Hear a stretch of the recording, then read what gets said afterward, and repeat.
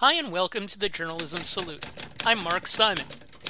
In each episode, we'll talk to or about an interesting person or organization related to journalism. The intent is to show that journalists are not the enemy of the people. Thank you for listening. On today's show, we go back to talking to teachers. We're joined by PJ Cabrera. PJ is a teacher and the advisor of student media at Judson High School in Converse, Texas, not far from San Antonio. PJ is also the program coordinator heading up a committee for Scholastic Journalism Week from the Journalism Education Association. Scholastic Journalism Week is coming up later this month. We'll get to that in a moment. PJ, welcome. Thank you for joining us.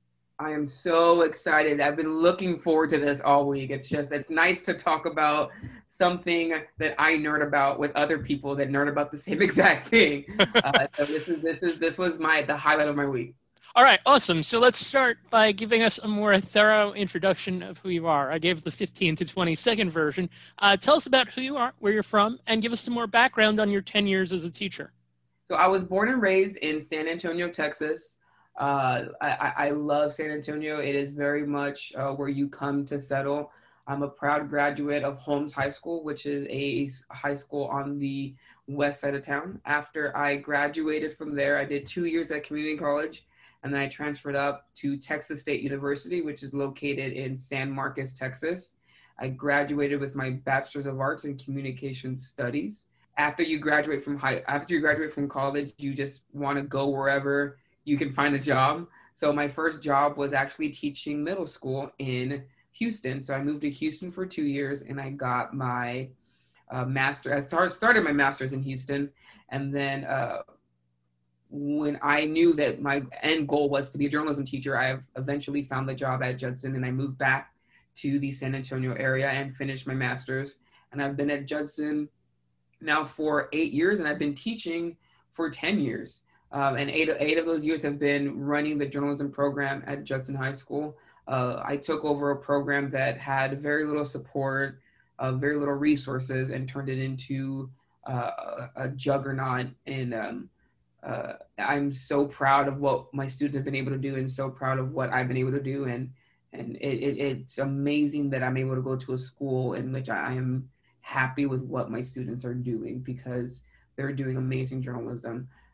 But it is an amazing thing, especially right now, to be able to go to a job in which you are happy with what you're doing, because I know a lot of people are struggling and a lot of people are suffering with what's happening with COVID. So I'm incredibly grateful. As messy as education is, I'm grateful to have a job. So let's complete a piece of the puzzle here. What made you want to become a journalist or journalism educator? It sounds very cliche, because I think a lot of teachers are influenced by other teachers. And I was incredibly influenced by my journalism teacher in high school. She saw something in me that I didn't think that I knew. I always loved writing, and I always was able to journal when I was at home. Having those abilities to be a journalist in high school, I think I saw something in me, and she saw something in me that I didn't think I had. This extrovert, go-getter type of personality, and using my writing abilities and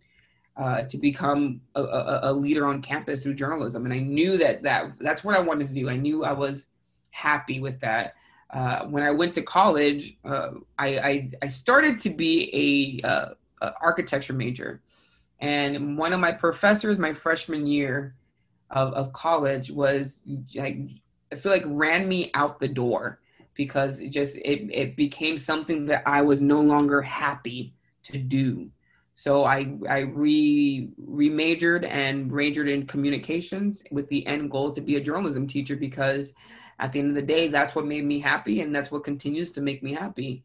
So I always mention my journalism teacher in high school, because without having her support and without showing me what journalism was about, I wouldn't be in the position I am today. What was her name? Miss Martha Singleton, and saying her first name is odd, because I am that person that no matter how old she is, and no matter how old I am, she will still be Miss Singleton to me. All right, so architecture's loss, journalism's gain. Interesting. Now, you're the second journalism high school teacher that I've had on. Alana Vandersloot from New Jersey was the other. Both of you are doing this the education route. You didn't necessarily become a journalist first and then become a teacher. Was there a feeling that was something you could do, or is there? I know that you write for the school paper now, but is there an aspect there that you think, okay, it's all right to just be teaching, not necessarily having done the profession? I think a lot of it had to do with I wanted to work with kids. Mm-hmm. I wanted to change a kid's life the way that my teacher changed mine. And she did that through journalism. I love studying journalism. I love watching journalism. I love writing. I love being a journalist.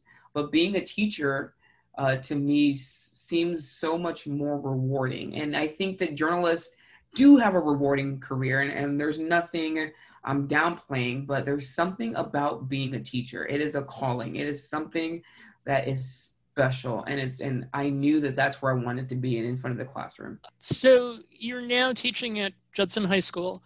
If I understand right, size of the school is about 2,500 to 3,000, somewhere in that range? Yes, it is one of the biggest schools in the area, yes. The student newspaper, you oversee the work on that. It's called The Fuel, and I understand that it kind of came to be under your leadership. How did it come to be, and what's in a name? That's an interesting name for a student paper. So we are the Rockets. Yeah, we are the Judson Rockets, and the name comes from, we are located very close to a military base. So it has a lot to do with the area, and a lot to do with who we are. So when I took over the program, the old newspaper was called The Satellite. And one, that did not ring to me. It didn't sound exciting to me. And at the same time, the Satellite hadn't been published in a while. The advisor before me kind of let it die, let the newspaper die. And one of my goals going into the position was to create a newspaper. And after 5 years of not being published, and frankly, me just not liking the name, I wanted to start something new, start something fresh, start something under my era as the advisor there. So we started The Fuel, and that has everything to do with its relation to the rocket. So our yearbook is called The Rocket, our mascot is the rocket, and the newspaper is The Fuel. And a lot of it has to it just all coincides with each other. Want to share some of the things that I've seen in the paper from looking at it online and have you talk about some of those. August 9th, you wrote a column called I'm a Teacher, basically an ask for help from the community. Sadly, it seems we aren't remembering the power of the teacher. The disrespect toward the profession is seemingly widespread, and it's heartbreaking to read, but even worse to read responses from colleagues who are numb from continuously being punched by a society and its people who will never fully acknowledge our worth.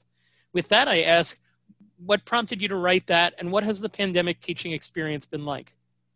So last year was such a jarring year. Last school year was such a jarring year.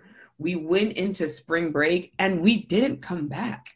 And we started this school year with so much weight on our shoulders. So many teachers didn't know how it was going to go. I've had to counsel teachers who were crying, and it seemed like nobody was listening to us. No one was listening to teachers. And that led me to write that column. Every once in a while, this is the analogy that I use. I love when a coach tells a student to run a mile or run 2 miles when the coach cannot run with them either. So every once in a while, I will shoot with my kids. I'll grab a camera and I'll go out there and shoot pictures and show them how it's done. And every once in a while, I do like to write columns, and I do like to do interviews, and I do like to write because I want my kids to understand that I still have those chops as well. So I wrote this article because I wanted to get out to our community that teachers need to be supported during this time. Right now, we are incredibly stressed out. Politics are getting in the way of our jobs. Our health are getting in the way of our jobs. Everything is being pushed on top of us, on top of all the other stuff that we normally do. And so many teachers are tired. And I wanted to let everyone know that we're going to need their support going into this school year.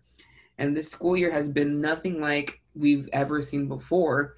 And I think it's important for our community and everyone in the country to realize that we are the backbone of this community. And I wanted to remind our community of that. All right. I'm curious what the response of your students has been to that. My specific students, I love my students. One of the things that helps me be a teacher is at the beginning of the year, you have to develop those relationships with those kids. A classroom management is easily handled when you have relationships with them. And a lot of my kids I've had for 2, 3, some for 4 years. So it makes it easy to have relationships with them. I don't have to worry about my influence with my students because I know that it's there. I worry about those teachers who have students for a semester or for 1 year and sometimes don't see their own impact on those kids. And then you go from 1 year to a next year and next semester to a next semester. And sometimes I think when you leave high school, you forget about the influence of that one teacher that they had on you. And it's sad that we see a lot of teachers protesting because they're scared to go to school, to go to work, and or saying that they're just not being listened to. And I'm happy that I'm able to have relationships with my students that I know that's not an issue in my classroom. Our relationship is solid. All right, I want to touch on 2 of your students here. I'm reading a piece by one of your editors-in-chief of The Fuel, What Happened to Civil Discourse by Stephen Stein. It's appropriate that we do this on a day in which a member of Congress there's a vote going on to determine whether she should be removed from her committees. Talking about the comments section for an article about a group of dancers who kneeled during the national anthem at school football games on the eve of the election a month later, he wrote, strangely enough, the bulk of these degrading and equally unproductive comments were made by adults within the community instead of students. A month later, Brooklyn Ellis, your other editor-in-chief, wrote an article, New Politics, Same Old Politicians. What we so desperately need, especially in this day and age when we are struggling to keep afloat, is strong individuals who have the motivation and willpower to actually break the mold. Why reinvent the wheel when you can just repave the road? And maybe, just maybe, as the ruling generation slowly makes their departure, a new generation will rise who will do just that. After reading those 2, I came away very impressed with the maturity of the writing and their viewpoints. So I'm curious how those pieces come together. My students have a 3-week deadline cycle. And at the beginning of those 3 weeks, we sit down with each other and Stephen and Brooklyn head the pitch meeting. They decide who's going to write what should be covered, and they have those conversations about what's a good idea and what's a bad idea. Those 2 articles came from a situation that happened on our campus in which our football players and our dancers at a football game have decided to kneel. Well, just like normal, our students covered that as a news event and posted the article on the Fuel's social media platforms. The reaction was swift and quick, and the comments became unproductive to just plain nasty. And you have students who are trying to figure out, why are you adults not being able to talk to each other? A lot of it has to do with keyboard courage, because when you're behind a computer screen, you have the courage to say whatever you want to say to whoever you want to say it. Most of these comments would not be done in a round table.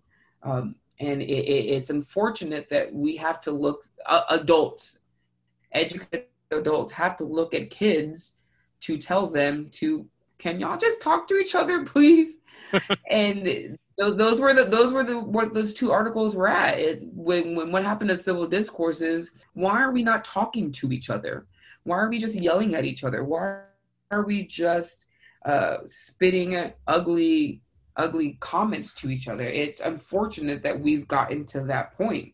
And when Brooklyn was talking about new politics, same old politicians, you look at politics these days and it's back to just ugliness. It's why are we not talking to each other? Why are we not supporting each other? Why are we not working for people? And both of them wrote amazing articles that I'm proud of. And every once in a while, kids should look at adults for some guidance because they are really doing and really guiding us in what we ought to be doing. Are there any other stories that have been written recently that you're particularly proud of? So it's funny that you say that. Last week, an article about the school starting a Black Students Matter committee in order to find resources to support our Black students. Again, the comments were not about the article. I did not receive any email from anybody. However, when we read the comment section, it's people, rather than talk about the article, they started attacking each other. And because Texas is a prior review state, administration asked us to take down the article, and we took down the article. But it's led to some. I think it led to putting a mirror in front of our community, because many of the comments that were said were incredibly vulgar, and the conversation was not about trying to find resources for our Black students. It led to, why is everyone so hateful to each other? It made me happy that we tackled this, because my kids are doing amazing journalism. They are asking the right questions. They are writing great articles. They are taking great pictures. They're doing great work. Every once in a while, that great work is going to upset an adult.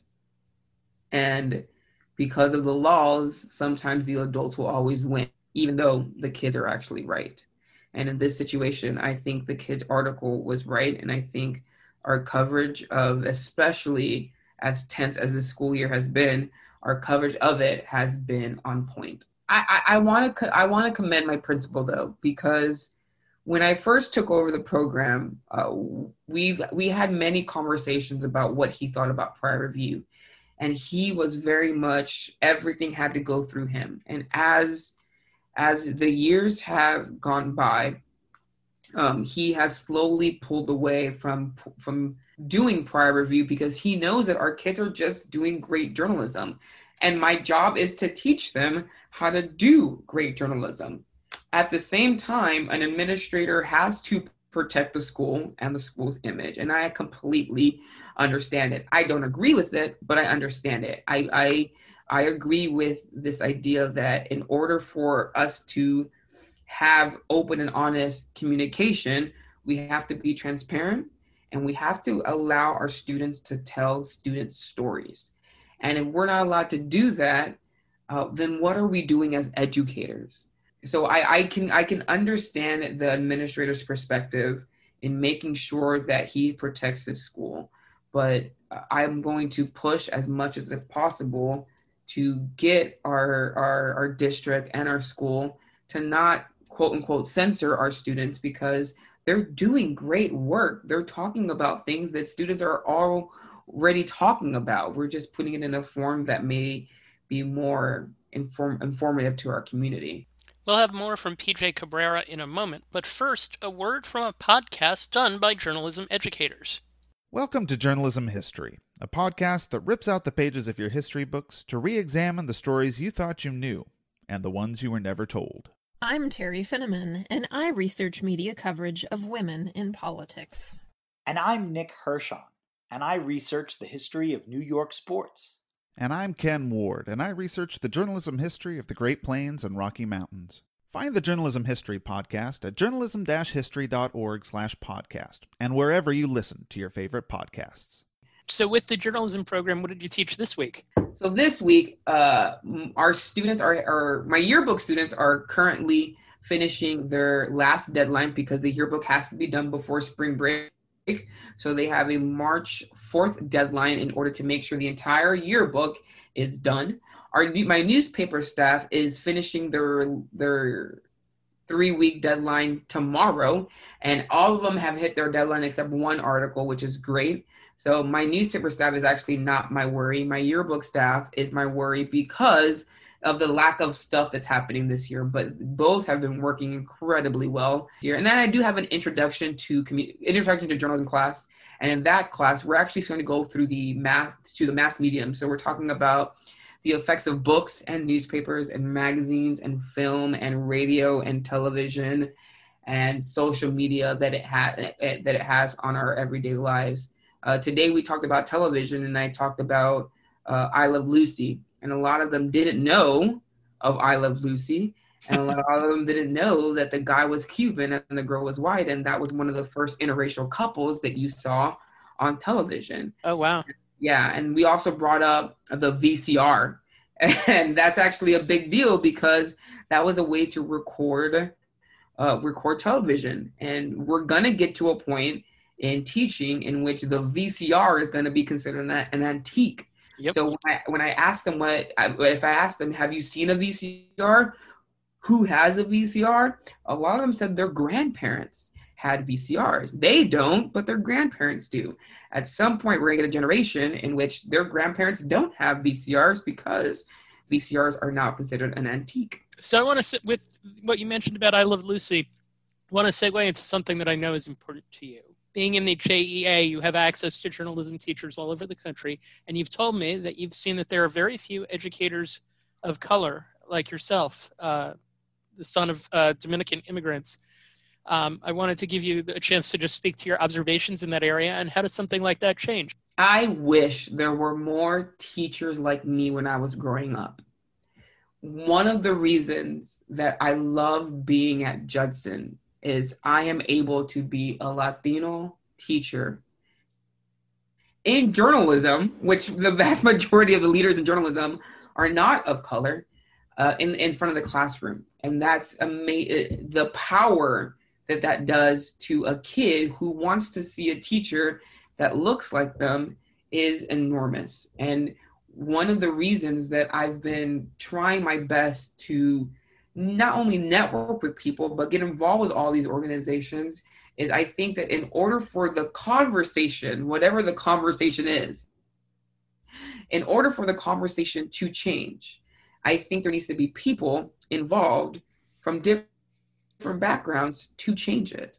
And a lot of the advisors are normally middle-aged white women.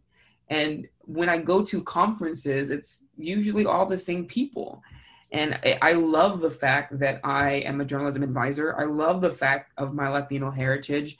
I speak about it often, and I let people know that it's a rarity to see that. And not only is it a rarity to see that, but they can do it too. It's just a matter of them being able to do great work. One of the biggest things that I advocate for is to make sure that we have not only students of color in journalism, but also advisors of color and just teachers of color, because the more our kids see people like us, I think that's going to be a bigger change in the long run.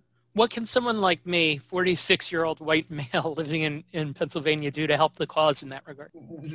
What you're doing right now is absolutely instrumental. You're seeing a leader who is not like all the other leaders in the industry and giving them a voice and allowing them to tell their story and not censoring their story or not. So you're seeing a teacher in an industry in which is overly white, and you're giving this teacher a voice. And that probably is the most important thing. Allowing a teacher to tell their story, especially a journalism teacher to tell their story, is incredibly important. And I think that more of us need to be able to tell our stories freely in order to understand where we're coming from. This takes us to Scholastic Journalism Week, which we mentioned the JEA doing. The purpose is to celebrate journalism programs across the country. You are the head of the committee that is handling this. I will read each day in the week. We'll have a theme. It starts Sunday, February 21st. Diversity matters. Monday, why do we do what we do? Tuesday, local journalism matters. Wednesday, issues that matter. Thursday, beyond scholastic journalism. And Friday, what they did mattered. And then one more Saturday, leadership matters. All right, so tell us more about what goes into this. So at the beginning of the school year, a group of 7 of us from all over the country, and one committee member is actually in London, we met to kind of try to figure out what this theme was going to be, what this week was going to be about, and what the theme was going to be. And we focused on what we do matters, because I think a lot of student journalists need to understand that the work that they're doing in their newsrooms is important. It's not just for a grade. A lot of newsrooms are hyper-local newsrooms, that they're the news source for their school or for their community. And we wanted to ensure that what they're doing is important. Especially when we started off on Sunday, we wanted to focus on diversity.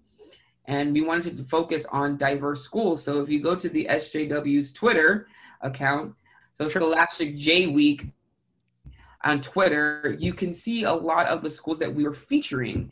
And we wanted to make sure that we focus on diverse schools, small schools, schools that may not necessarily get the most amount of attention. So we wanted to kind of put a spotlight on our kids to remind them, especially during a pandemic, that the work they're doing is incredibly important. What has your experience been with the JEA as an organization?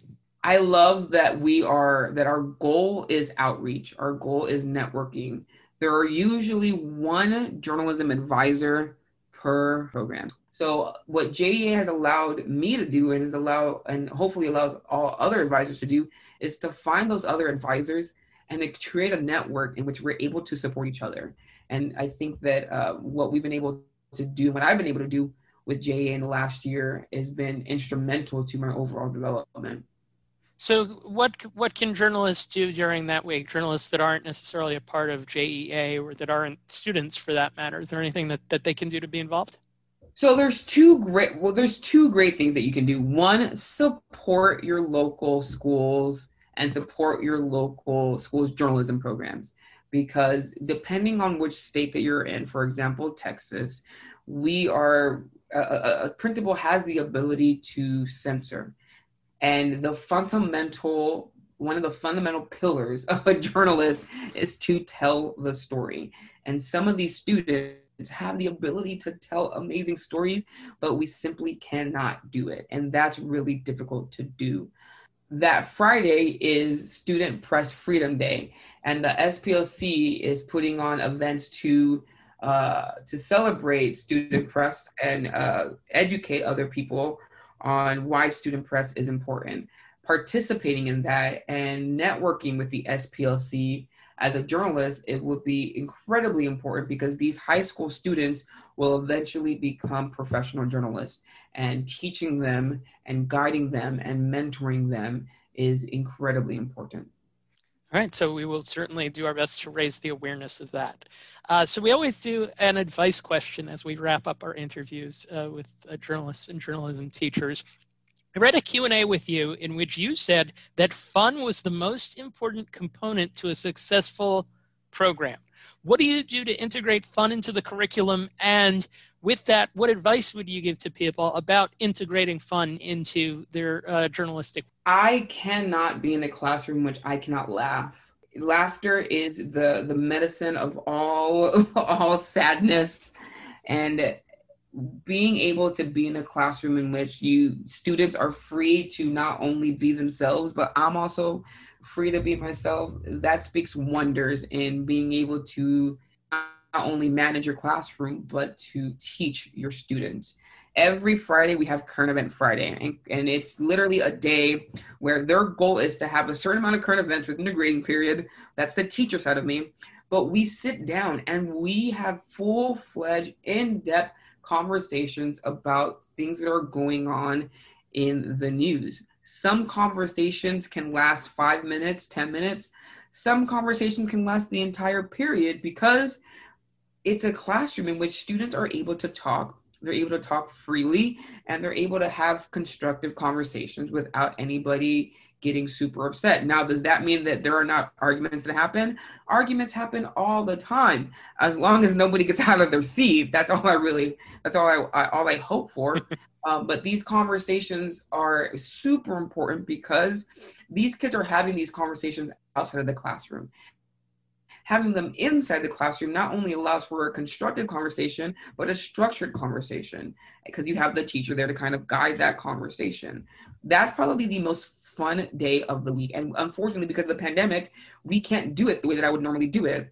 But just simply talking to our students, knowing what's going on in their lives, knowing what's important to them, laughing with them, joking with them, talking about pop culture with them, that does wonders in developing a relationship with our students. And that's something that I think is one of my strengths. And that's one advice that I would give to any teacher, is to fight your battles, but to have fun in the classroom. Because if you're not having fun anymore inside your classroom, that may be a signal that you might have to find something else to do.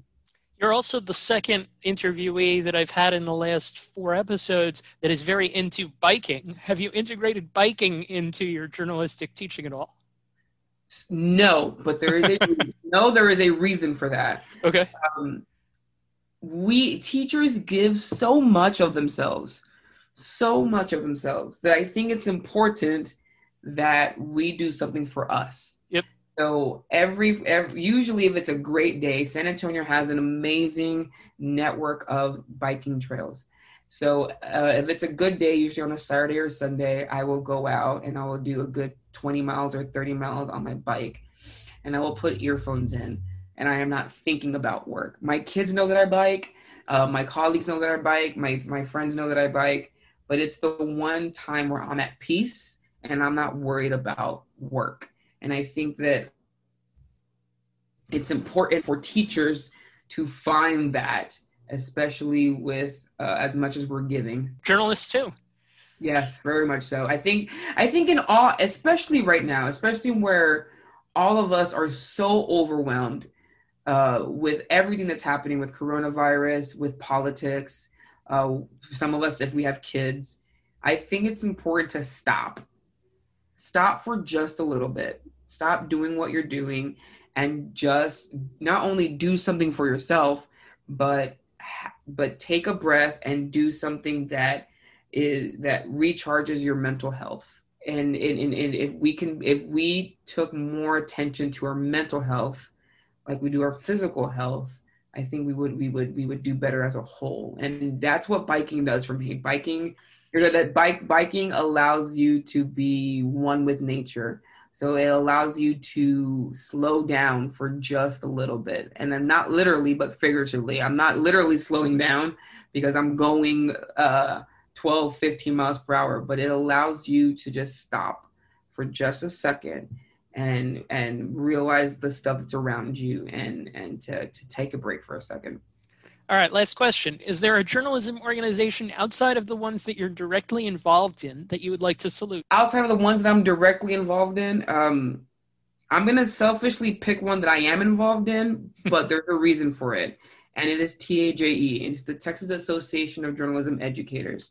The reason I say this is there are 2 people in this organization that without them, I would not feel like I have a place in the community. And that's Cindy Todd and Margie Raper. Without them, they are the goats of scholastic journalism. and they're the ones who saw me at a convention and say, get involved. And at that time I was so hesitant because I didn't know who I was. They didn't know who I was, but they saw this spunky little kid who wanted to learn and be involved in the organization and be involved with scholastic journalism but I just didn't know how. And they kind of pushed me in that direction. And I am incredibly grateful for them. I'm incredibly grateful for what they've done for me in my career. But without them, I don't think I would be where I'm at. Aside from them, I think the ACLU is incredibly fundamental in ensuring that all Americans, from students to adults, have free speech. And it's one of those organizations that I am incredibly supportive of. All right, PJ Cabrera, thank you for joining us. Thank you so much. I appreciate you. The issue that PJ Cabrera brought up, a lack of journalism teachers of color, is similar to one that comes up in my industry, sports analytics, and across many industries across the country. Grassroots work is vital to making a dent in the numbers, and we need to be promoting success stories like PJ so that people can see that there's room in this industry for someone who looks like them. The Journalism Salute is dedicated to the memory of Dr. Robert Cole, who ran the journalism program at my alma mater, Trenton State College, the College of New Jersey, for more than 30 years.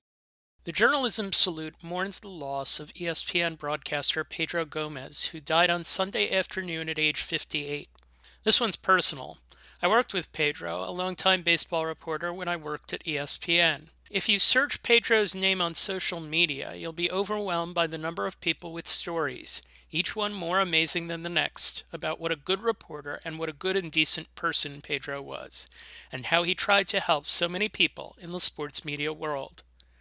My story is a recollection of the end of the 2007 World Series won by the Red Sox in Colorado, when Pedro came back to the production truck with gifts for our Red Sox fans. Champagne corks popped during the victory celebration in the locker room. A few years later, I told him what a thoughtful gesture I thought that was. On Sunday, I was reading the tributes to Pedro. One came from a Cubs fan who met Pedro in a bar. They got to talking, and as Pedro was getting to leave, he gave her something that he felt commemorated her fanhood. A cork from a Cubs playoff clinching celebration. Nicely done, Pedro. He will be missed. Thank you for listening to the Journalism Salute. Please let us know what you think of the show. You can find us on Twitter @JournalismPod, and you can email us at journalismsalute@gmail.com.